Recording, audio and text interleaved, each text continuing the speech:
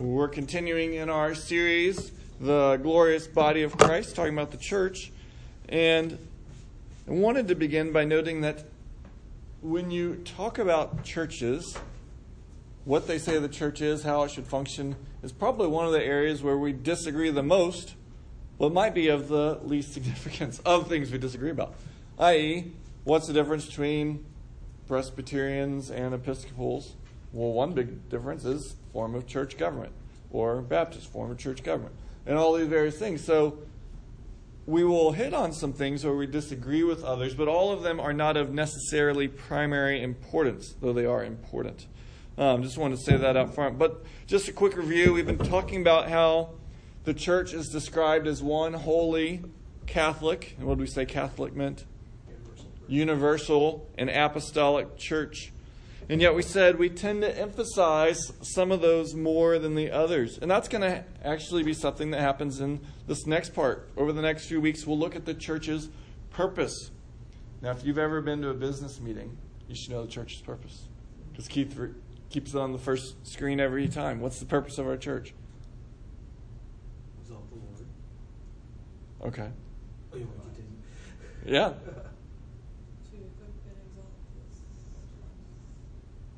Boy, it sounds like college graduation. Anyone paying attention out here? I have to tell Keith to emphasize it next time. All right, well, this is what it says on our website. We're a community of individuals from all walks of life who've been graciously redeemed by Jesus Christ's death on the cross. And then it says, as a church, we're united by one purpose: to exalt God, to equip the saints, and evangelize our world. So, kind of like the Trinity, one but in three. Or, that's on our website, and our Constitution is very similar. It says, our ministry exists to glorify God by fashioning authentic disciples of Christ who manifest this growth through, 1, the exaltation of God in worship, 2, the edifying and equipping of saints for service, and 3, the evangelization for the lost. And so, the church has, ultimately one purpose. We're here to glorify God, but He's given us 3 ways we do that. We do that through exalting Him. We do that through building up one another and going out and reaching the lost. However, as with the identity of the church, we tend to emphasize one of these. Maybe a church has grown cold and they're not doing reaching out, and they just kind of show up on a Sunday, so people in the church go, you know what? This is wrong. We need to be reaching out. So they start a new church. It's all about reaching out. But that's all it's about. It's all about reaching out. And after a few years, people are then going, you know what? We reach all these people, but then they never grow. This isn't what a church should be like. Church should be training people. Once they should grow in discipleship. It's not just about evangelism. So then we need to start a new church. So then they start a church that focuses on discipleship. And they teach and teach and teach. But then they lose heart for reaching the lost. So then they're really good at discipleship. So then the other church goes, oh, we need to evangelize. And so we swing from side to side rather than going, well, no, we need to do all 3. We should be exalting God, encouraging one another, and evangelizing. And so today we're going to focus on this first one, exaltation. It'll actually take us 2 weeks.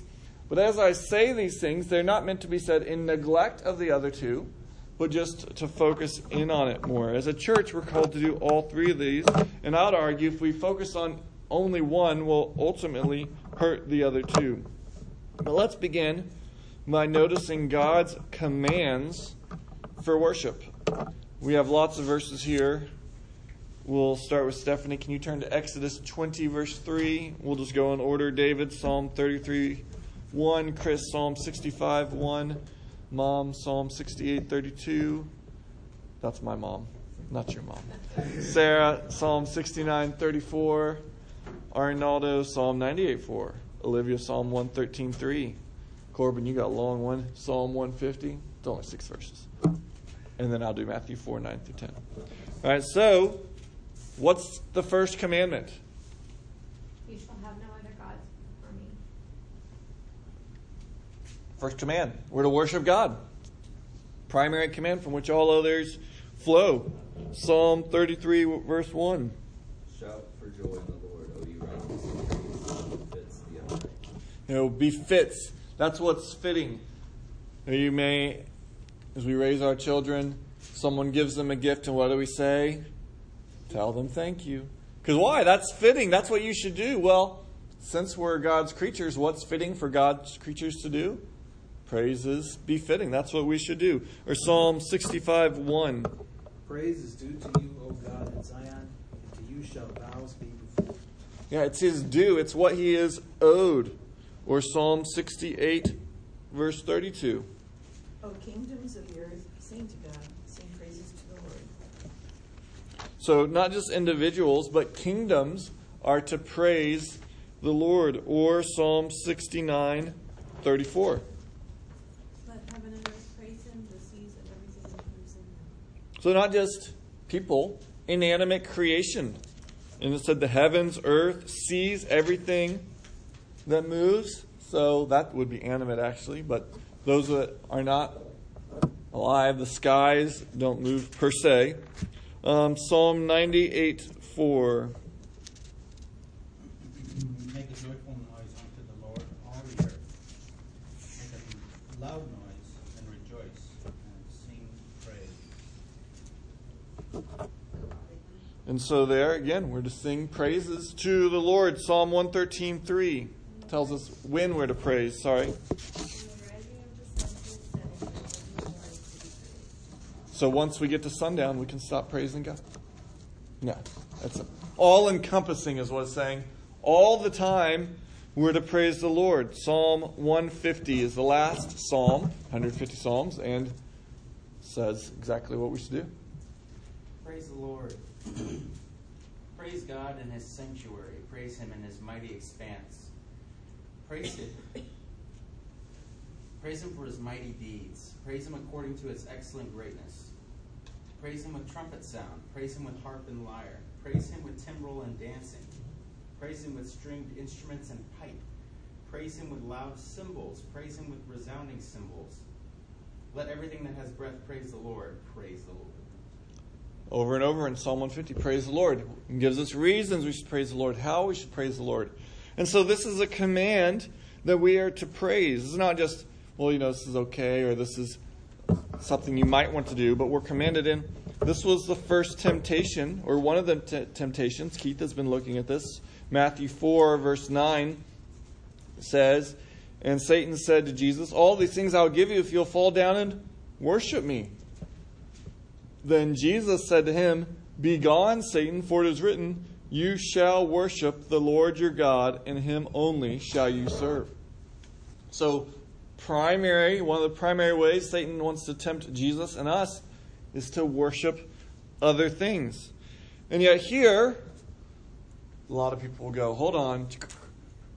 Worship is not an event. Worship's all of life.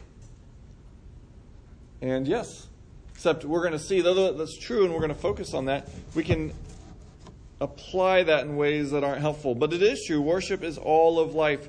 Some more verses. Stephanie, could you turn to Romans 12:1? David's Romans 1:25. And Ashley, 1 Corinthians 7:5. And when you get there, Stephanie, will you read Romans 12:1? Therefore, I urge you, brothers and sisters, in view of God's mercy, to offer your bodies as a living sacrifice, holy and pleasing to God. This is your true and proper worship. Yeah, these verses are familiar to us, so I didn't put all the verses, but whatever you do, whether you eat or drink, do all to the glory of God. Here, your body can be used for your worship. We present our bodies. And when God describes the human condition, what we've done, he describes it in terms of false worship. Romans 1:25. Because they exchanged the truth about God for a lie and worshipped and served the creature rather than the Creator, who is blessed forever. Yeah, so here, they're worshiping the creation. That's what our sin is. We worship something else. Worship is not merely an event. It's all of life. What do you say is worth the most? What is most valuable? And yet, some wrongly conclude from this, from the truth that all of life is worship, that there's no distinctions or different degrees of importance in worship. I worked for a camp And in the morning, this is when I was in college, and in the morning we gave the students time to have devotions, quiet times, whatever you call them. And one time I was going through the camp and I saw this guy doing this like Tai Chi stuff. And I said, "What are you doing?" He said, "Well, I'm doing my morning devotions." And I said, "Well, you're supposed to be like reading your Bible and praying." He goes, "Well, this is how I connect with God." And if you take the truth that all of life is worship, then you could say, well, you're right, because if everything is equally worshipful, well, then whether I do Tai Chi or whether I flip an omelet or whether I read my Bible, it's all worship. Why does it matter? And yet, we instinctively should know, and though it's not always instinctual, there are differences of degree. Yes, all of life can be worship, but that doesn't mean it's all equally important or all equally things that God commands us. I'm going to have 1 Corinthians 7:5 read by Ashley here in just a minute. And in it, the context, just so you know what's going on, is Paul is talking to this church because some of them are depriving one another of intimacy in marriage. And Paul is then going to tell them, actually, you should do that, some for a purpose. Well, that is implying that some things are better than others. So 1 Corinthians 7:5, if you don't mind. Do not deprive one another, except perhaps by agreement for a limited time, that you may devote yourselves to prayer, but then come together again, so that Satan may not tempt you because of your lack of self-control. So here he's saying, yes, intimacy with marriage is good, but maybe it'd be good for a time to have something better, prayer. Now, again, that's not to say that all of these things are always better. I mean, you can neglect tasks you should be doing because you're doing quote-unquote spiritual things. Well, I'd love to help you, but I'm reading my Bible. Sometimes we need to close our Bible and go help someone, but sometimes we need to stop doing everything else and open our Bible. And we're not going to look at it today, but next time we'll see there are commands for things we are to do in public worship. These things have more value. And so we need to remember that though God says we can worship Him in all of life, there are certain activities that He desires us to do when we gather together. One man, Edmund Clowney, writes, "In private, as in public, a worship activity such as prayer is distinguished from the regular activities of life. Though we do all to the glory of God, not all that we do is the special activity of worship."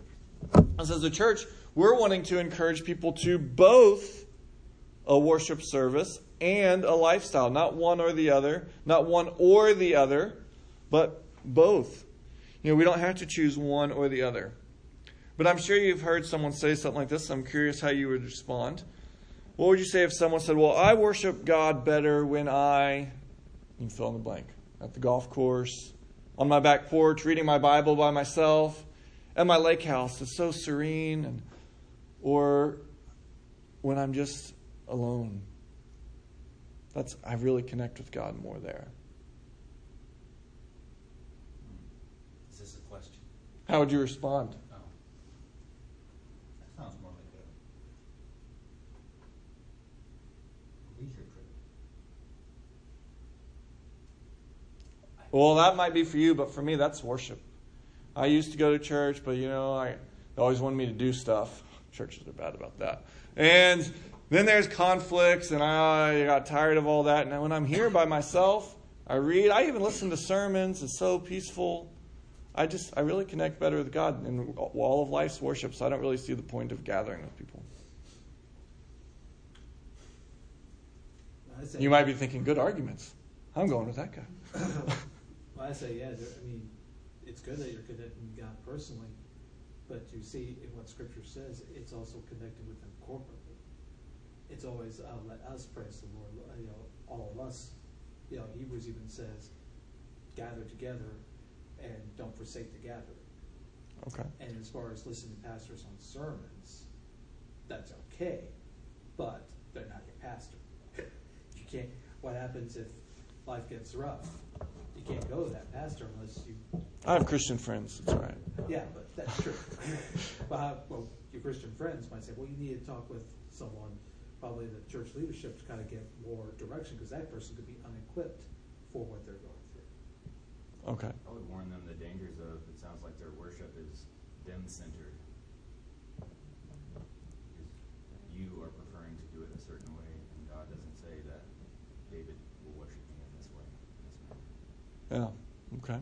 So you can only see him in where he is. Yeah. Others. I suppose it's a point of view, because you can't say, I need some time for myself. I need to get away, and in modern terms, recharge. And some folks need to get away, recharge, come back to their room. 6 days a week. Well, God has equipped you with spiritual gifts so that you can equip others, and everyone who's a part of the church is important for that purpose. Yeah. Well, this person, our hypothetical person, is saying true things, good things, but, like you all have hit it in a lot of ways, there's other things God also commands: to serve one another in the local body, submit to your elders. Well, who are your elders if you don't gather with anybody? How are you going to practice something like church discipline if you're not part of a church, which is, a command? So there's all these other things. And so, as I said at the beginning, we often take one aspect and we focus only on that. This person is only focusing on the exaltation purpose. Well, what about the equipping and edifying and other aspects of church life? How have you seen people apply this kind of worship is a lifestyle, not an event, and then apply that in a way that is not helpful? Or maybe I'm the only one who's right. Sometimes people use what I think of as sacred language to describe normal events. Okay. Could you maybe give us an example? If not, that's fine.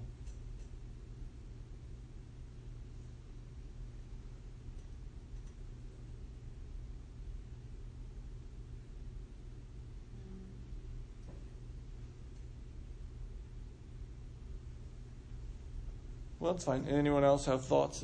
Have they seen this? I mean, again, this is true. We don't want to deny the truth of it, that you can worship God. I mean, that was kind of the premise of our whole technology series, that you can worship God with your technology.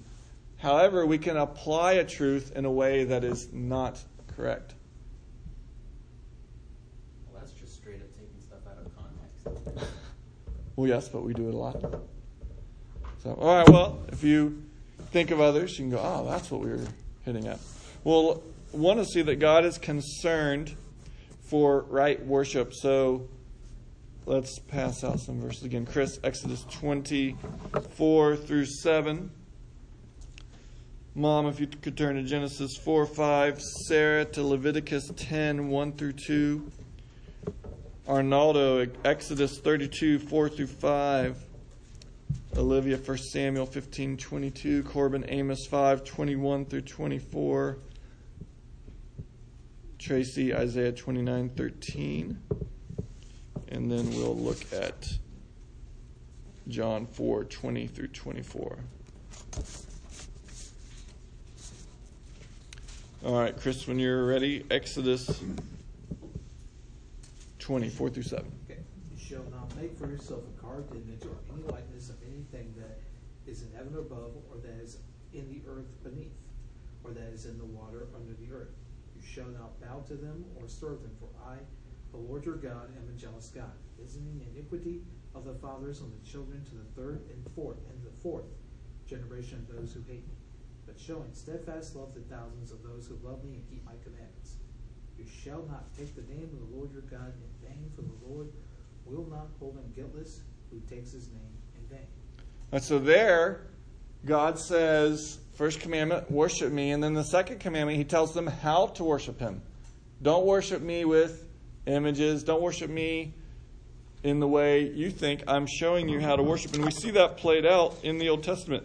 Because Genesis 4:5, it says, But for Cain and his offering he had no regard, so Cain was very angry and his face fell.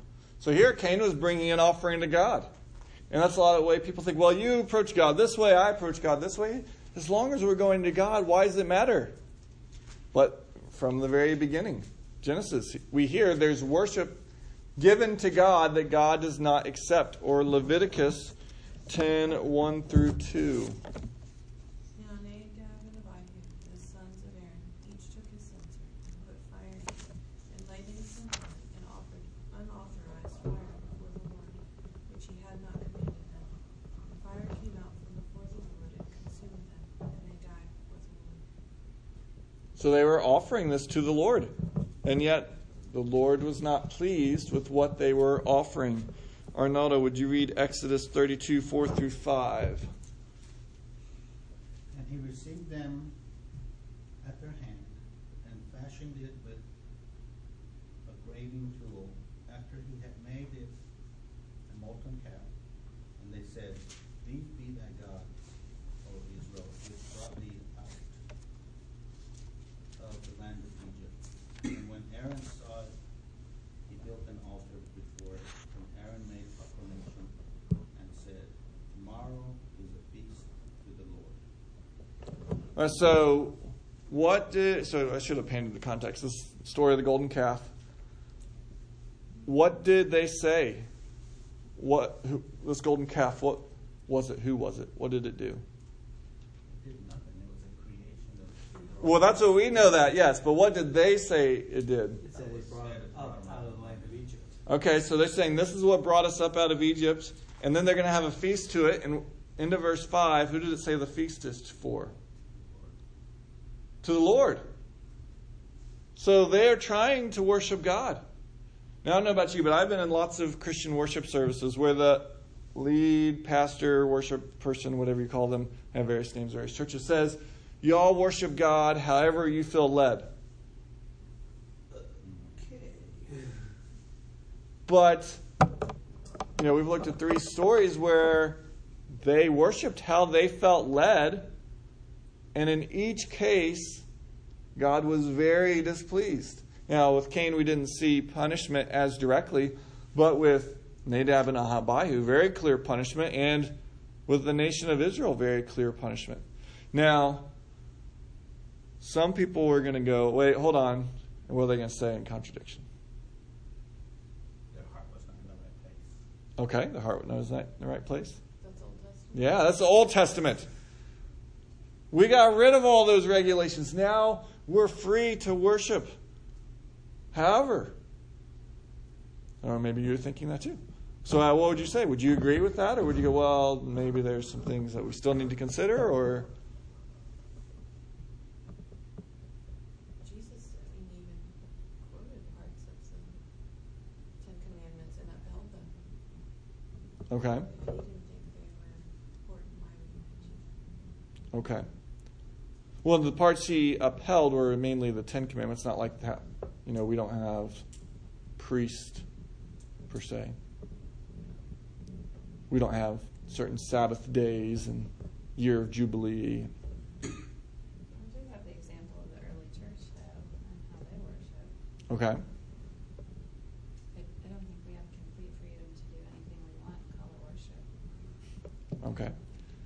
Well, let's look at a couple more principles, and then we'll look at some things the New Testament says. 1 Samuel 15:22. This is kind of a broad principle. And Samuel said, Has the Lord as great delight in burnt offerings and sacrifices as in obeying the voice of the Lord? Behold, to obey is better than sacrifice, and to listen than the fat of rams. And here we're even seeing in the Old Testament kind of this idea that worship is a lifestyle. That worship must begin in your life. If you come to worship and yet you're not obeying God, He doesn't find that pleasing. Because Saul, they were going to attack, I forget, it might be the Amalekites here, and Samuel hadn't come. And people were starting to leave. And so he's like, I got to do the sacrifice. And he did the sacrifice to the Lord. And yet, it wasn't his position. It wasn't his role. And to obey is better than sacrifice. Or I think we could apply that. To obey is better than worship. Today's Mother's Day.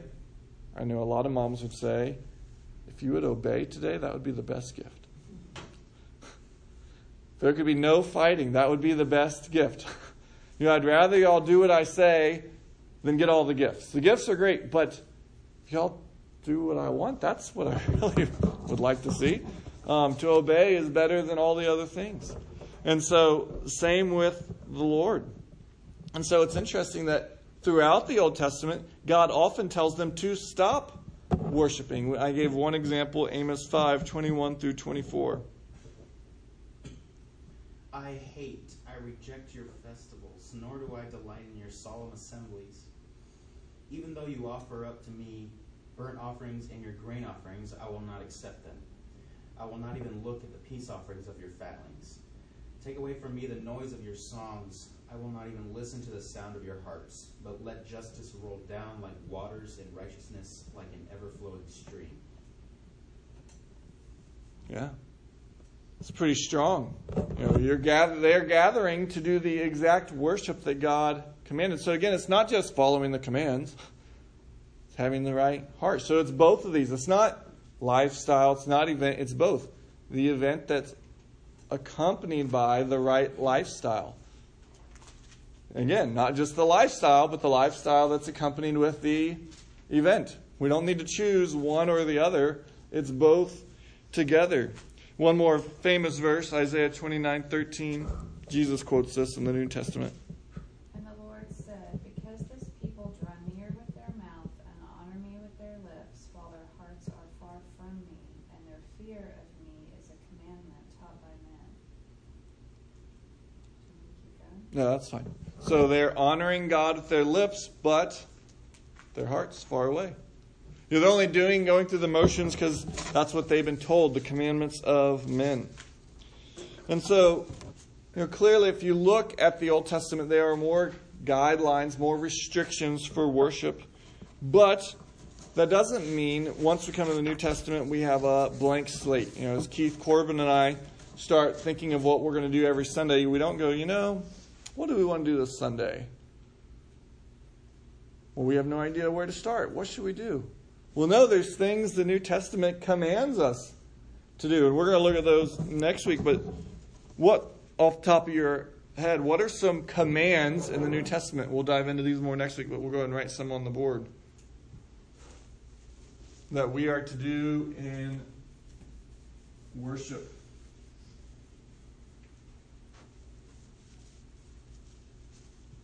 Sing psalms and scripture songs to one another. Okay, so there's kind of a structure orderly. And what did you say? Sing psalms, hymns, and spiritual songs to one another. All right, we'll just some shorthand. Sing. So we're commanded, Colossians 3, Ephesians 5, to sing. It's not an option. We know that they gathered together to pray. It's not explicitly said that they did. That we are commanded to, but it is explicitly said that they did. Yeah, we see the pattern. Jesus says, my house shall be a house of prayer.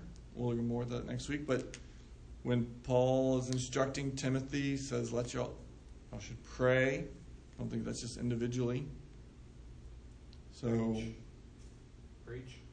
Okay, well, how do we know that's what we should do? They gathered, when the church gathered, they gathered under the apostles' teaching, and every time the church gathered, there was preaching. Yeah. And I believe it's 1 Timothy 4. Paul commands Timothy, preach the word. So that wasn't, hey, as you're thinking about the various multitude of options of what you could do, one of the things you should consider is preaching.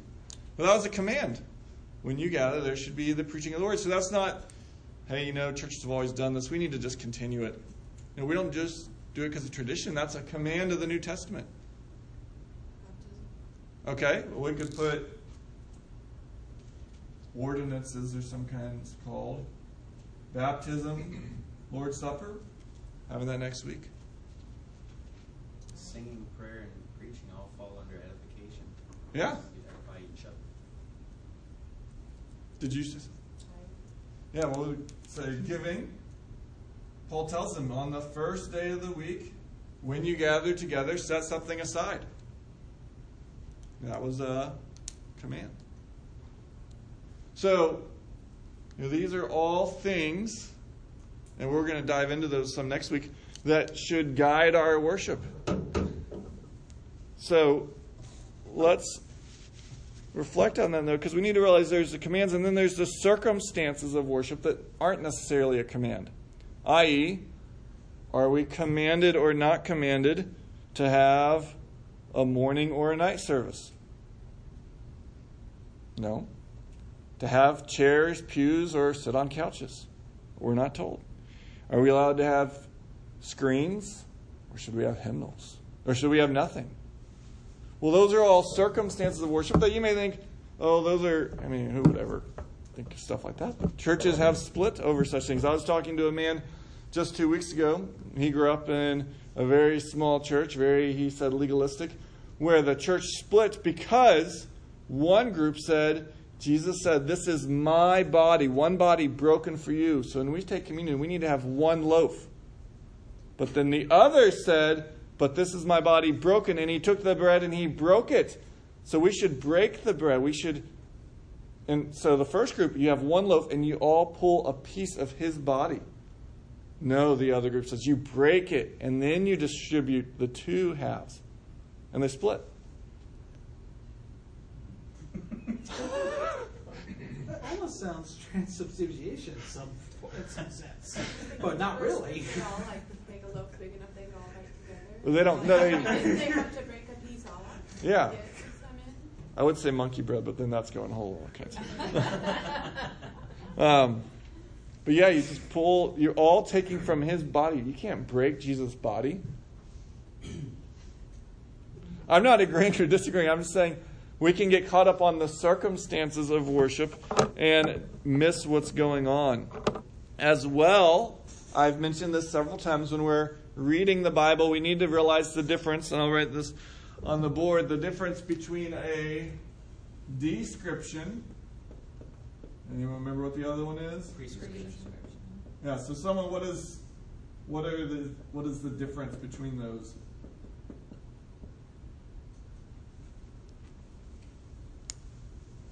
Description would be, this is just like how it was done. They're describing something, and a prescription is, this is how you will. Yeah. So you go to the doctor and he says, you have a runny nose, sore throat, we ran a swab and it came back, you have strep throat. That's a description. So what you need to do is, here's a prescription. This is what you need to go do. And a lot of times when people read the Bible, they read what's described and go, oh, that's prescribed. So one we'll look at next week, they met in homes. We should be meeting in homes because that's what the early church did. And the problem is that churches are now so focused on buildings and it's wasting time and energy. If we could return to the early church like them when we met in homes, that's what we should be doing. Well, that's describing what happened, but is that a command for what we should do? Or Acts 2:42 is a great verse talking about how the early church met for fellowship, breaking of bread, apostles teaching and preaching and prayer. Those are all good things. Now, is that a commandment that every time we get together we should have all four of those? Well, I don't think so. I think it's describing what often happened, and we should try to emulate that. But I don't think that was an order of service that we need to make sure we have fellowship, breaking of bread every time we're together, all these things. So we have to realize the difference between prescription and description. So there's a couple broad principles. I didn't put one of the verses on here, but we're going to look at John 40, 20 through 24, and then 1 Corinthians 14 will be the next one, and that will be what we wrap up on. But first, John 4, 20 through 24. I forget who read last. Was that? I think All right, Tracy. So, Stephanie, could you read that for us? Here, Jesus has sat down, and a woman, this is the woman at the well, Samaritan woman, they talk about worship. Our ancestors worshipped on this mountain, but you Jews claim that the place where we must worship is in Jerusalem. Woman, Jesus replied, believe me, a time is coming when you will worship the Father neither on this mountain nor in Jerusalem. You Samaritans worship what you do not know. We worship what we do know, for salvation is from the Jews. Yet a time is coming and has now come when the true worshipers will worship the Father in the Spirit and in truth, for they are the kind of worshipers the Father seeks.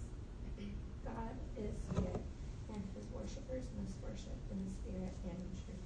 All right. The two big prescriptions for worship there, Jesus said, are Spirit and truth. spirit and truth. So what do those mean?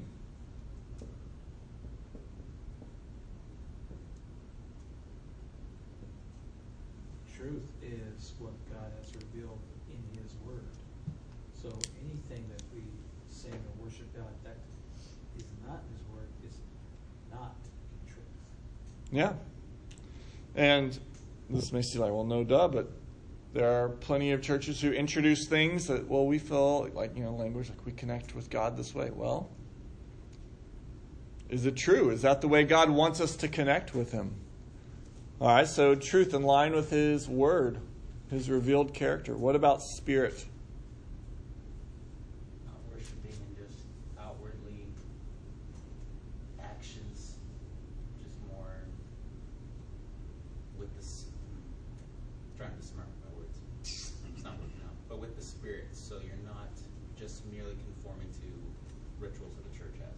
Yeah, I thought those were words, smart words.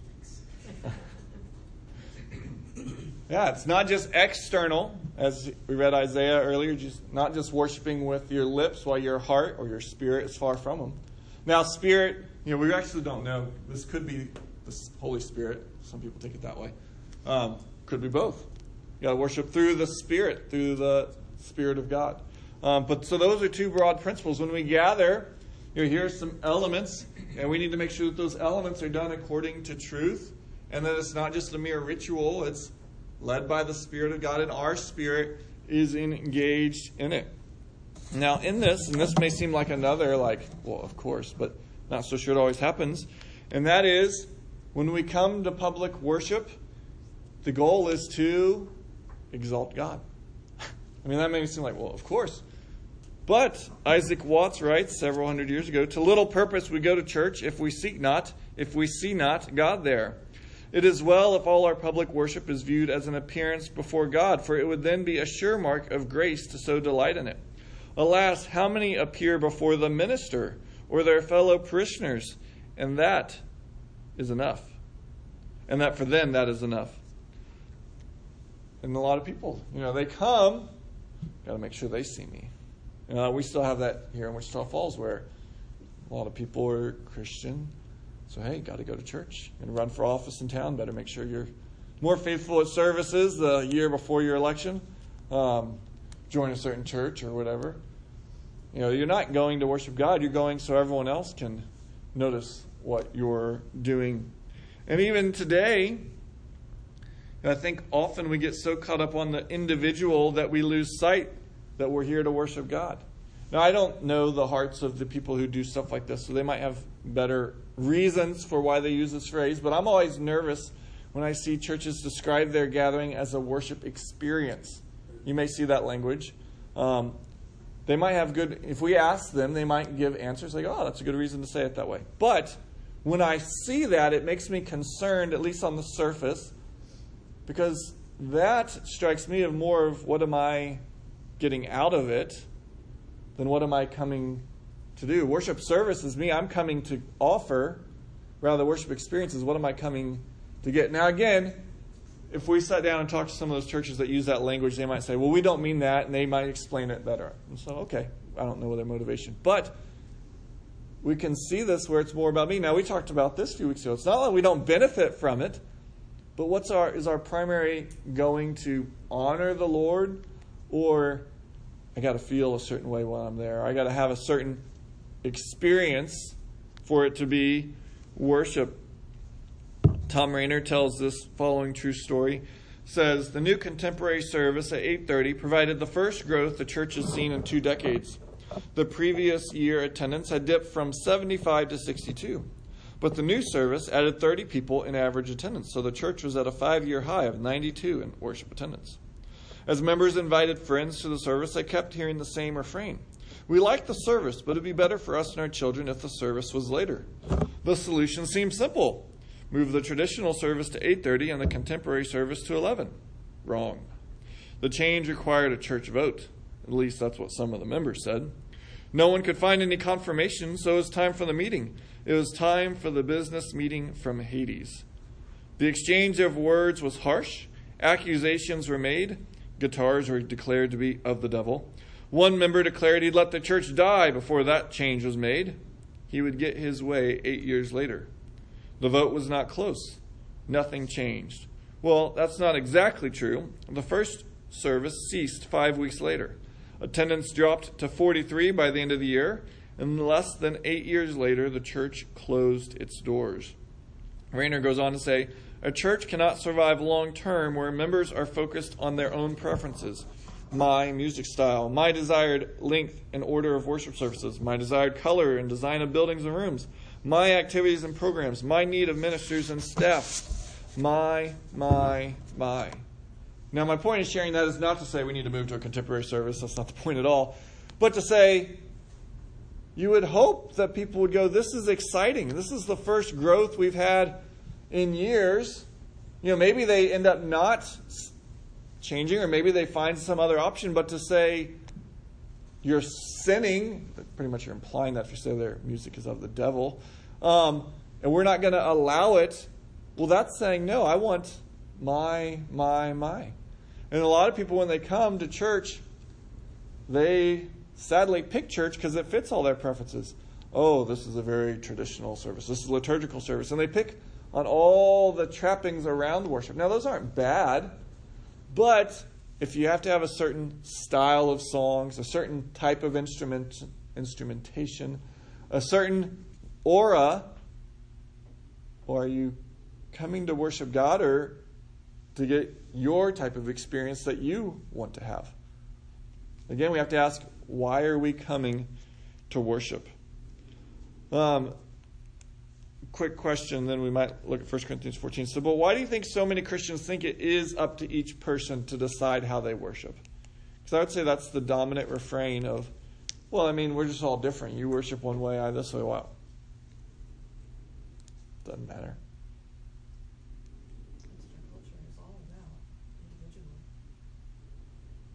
Okay.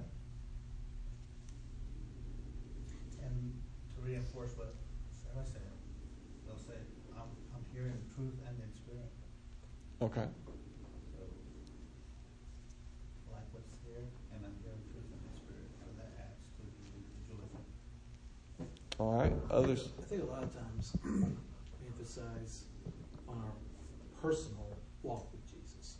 And I guess all of us should have that personal walk with Jesus, but we make it very personal to where it's all about me and Jesus, not Jesus and us, regarding the church. So we make it very, so a lot of churches make it very individualistic teaching, saying, yeah, you got to worship God this way, but you got to do what makes you, feel right with Him or something like that. Yeah. And again, we're not trying to say it's one or the other. It's both. We should have that personal worship and the public. David, you're going to say something. I was going to say, maybe we're just afraid to approach someone that we might offend them. So we say, as long as they are experiencing God, or as long as they have God, like this kid says, Yeah. Years ago, when I was at Arrowhead, we had one unfortunate, I won't say incident, but it was one where I kind of wish I had said something. But this nursery worker decided to bring in a little stained glass frame that had the Virgin Mary on it. And she thought it would be appropriate for us to have that there.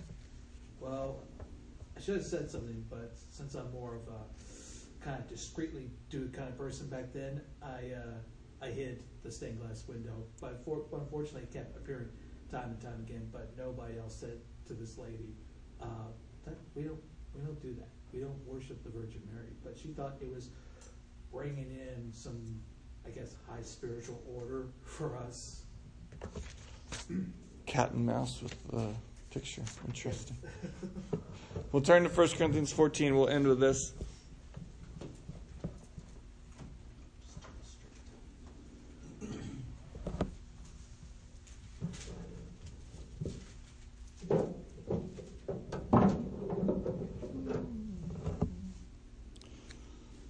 We're going to read most most of it. Why don't just everyone read 2 verses and then you can pass. So we'll start, Mom, with you. If you can start in verse 1 and 2, and then Sarah 3 and 4, and so on. Pursue love and earnestly desire the spiritual gifts, especially that you may prophesy. For one who speaks in a tongue speaks not to men, but to God. For no one understands him, but he utters mysteries in the Spirit. On the other hand, the one who prophesies speaks to people for their encouragement and consolation. The one who speaks in a tongue builds up himself, but the one who prophesies builds up the church. I would that they all speak with tongues, but rather that ye prophesied. For greater is that ye prophesied than he that speaketh with tongues, except he interpret, that the church may receive edifying. Now, brethren, if I come unto you speaking with tongues, what shall I profit you, except I shall speak to you either by revelation, or by knowledge, or by prophesying, or by doctrine?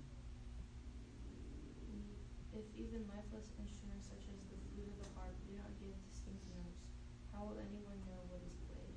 And if the bugle gives an indistinct sound, who will get ready for battle? So with yourselves. So also you, unless you utter by the tongue speech that is clear, how will it be known what is spoken? For you will be speaking into the air.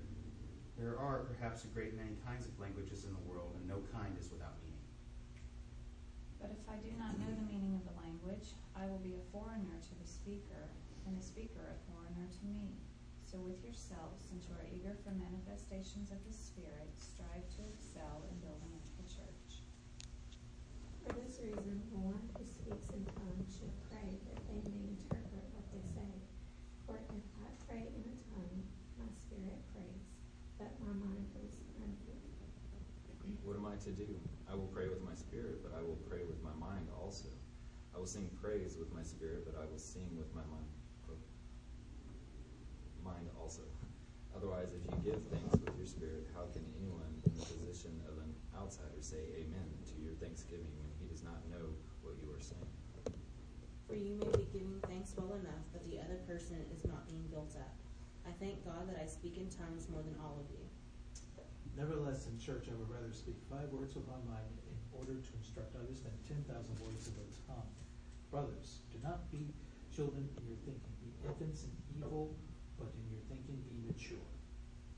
In the law it is written, by people of strange tongues and by the lips of foreigners will I speak to this people, and even then they will not listen to me, says the Lord. Thus tongues are a sign not for believers, but for unbelievers, while prophecy is a sign not for unbelievers, but for believers.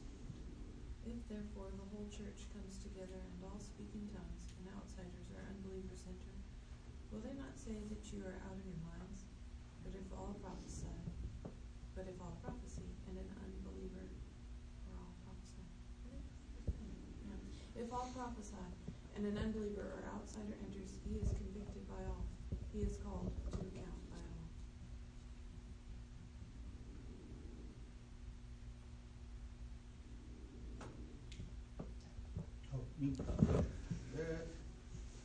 And thus are the secrets of his heart made manifest. And so falling down on his face, he will worship God and report that God is in you of a truth. It keeps going. How is it then, brethren, when you come together, every one of you hath a psalm, hath a doctrine, hath a tongue, hath a revelation, hath an interpretation? Let all things be done unto edifying. Then you speak a tongue, let there be only 1 or 2, at most 3, and each in turn, and let someone interpret. But if there is no one to interpret, let each of them keep silent in church, and speak to himself unto God. Let 2 or 3 prophets speak, and let the others pass judgment. But if a revelation is made to another who is seated, the first one must keep silent. For and all prophesy one by one, so that all may learn and all be encouraged. And the spirits of prophets are subject to prophets. For God is not a God of disorder, but of peace, as in all the congregations of the Lord's people. Women should remain silent in the churches. They are not allowed to speak, but must be in submission, as the law says. If there is anything they desire to learn, let them ask their husbands at home, for it is shameful for a woman to speak in church. Or was it from you that the word of God came? Or are you the only ones it has reached? If anyone thinks that he is a prophet or spiritual, you should acknowledge that the things I am writing to you are a command of the Lord. If anyone does not recognize this, he is not recognized. So my brothers, earnestly desire to prophesy and do not forbid speaking in tongues, but all things should be done decently and in order. All right, so there's a lot in there. In 1 minute, we're not going to be able to answer everything. So I'll just throw that out front. But we see some general broad principles. We'll dive into them more next week. But what are some of the broad principles? We already said one. Speak understandably. Yeah. It should be understandable. So,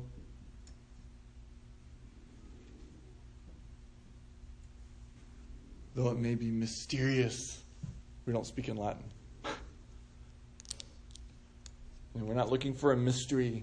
We shouldn't leave going, oh, in the sense of, that was so complex, I just can't even get it. It should be understandable. What type of people should be in this service? It said believers and unbelievers. Yeah. In there it says, in your midst, the unbeliever will hear. Because sometimes people will say, well, we don't want unbelievers to come join us. Well, here there's this clear pattern that unbelievers are gathering in the worship service. Unbelievers are gathering in the believers' worship service. Which kind of goes against people who are saying, well, the church is meant for unbelievers. True, but it's also meant for believers too. Yeah. And decently and orderly. Well, we could say more. We'll say more next week. Any final thoughts as we wrap up? All right.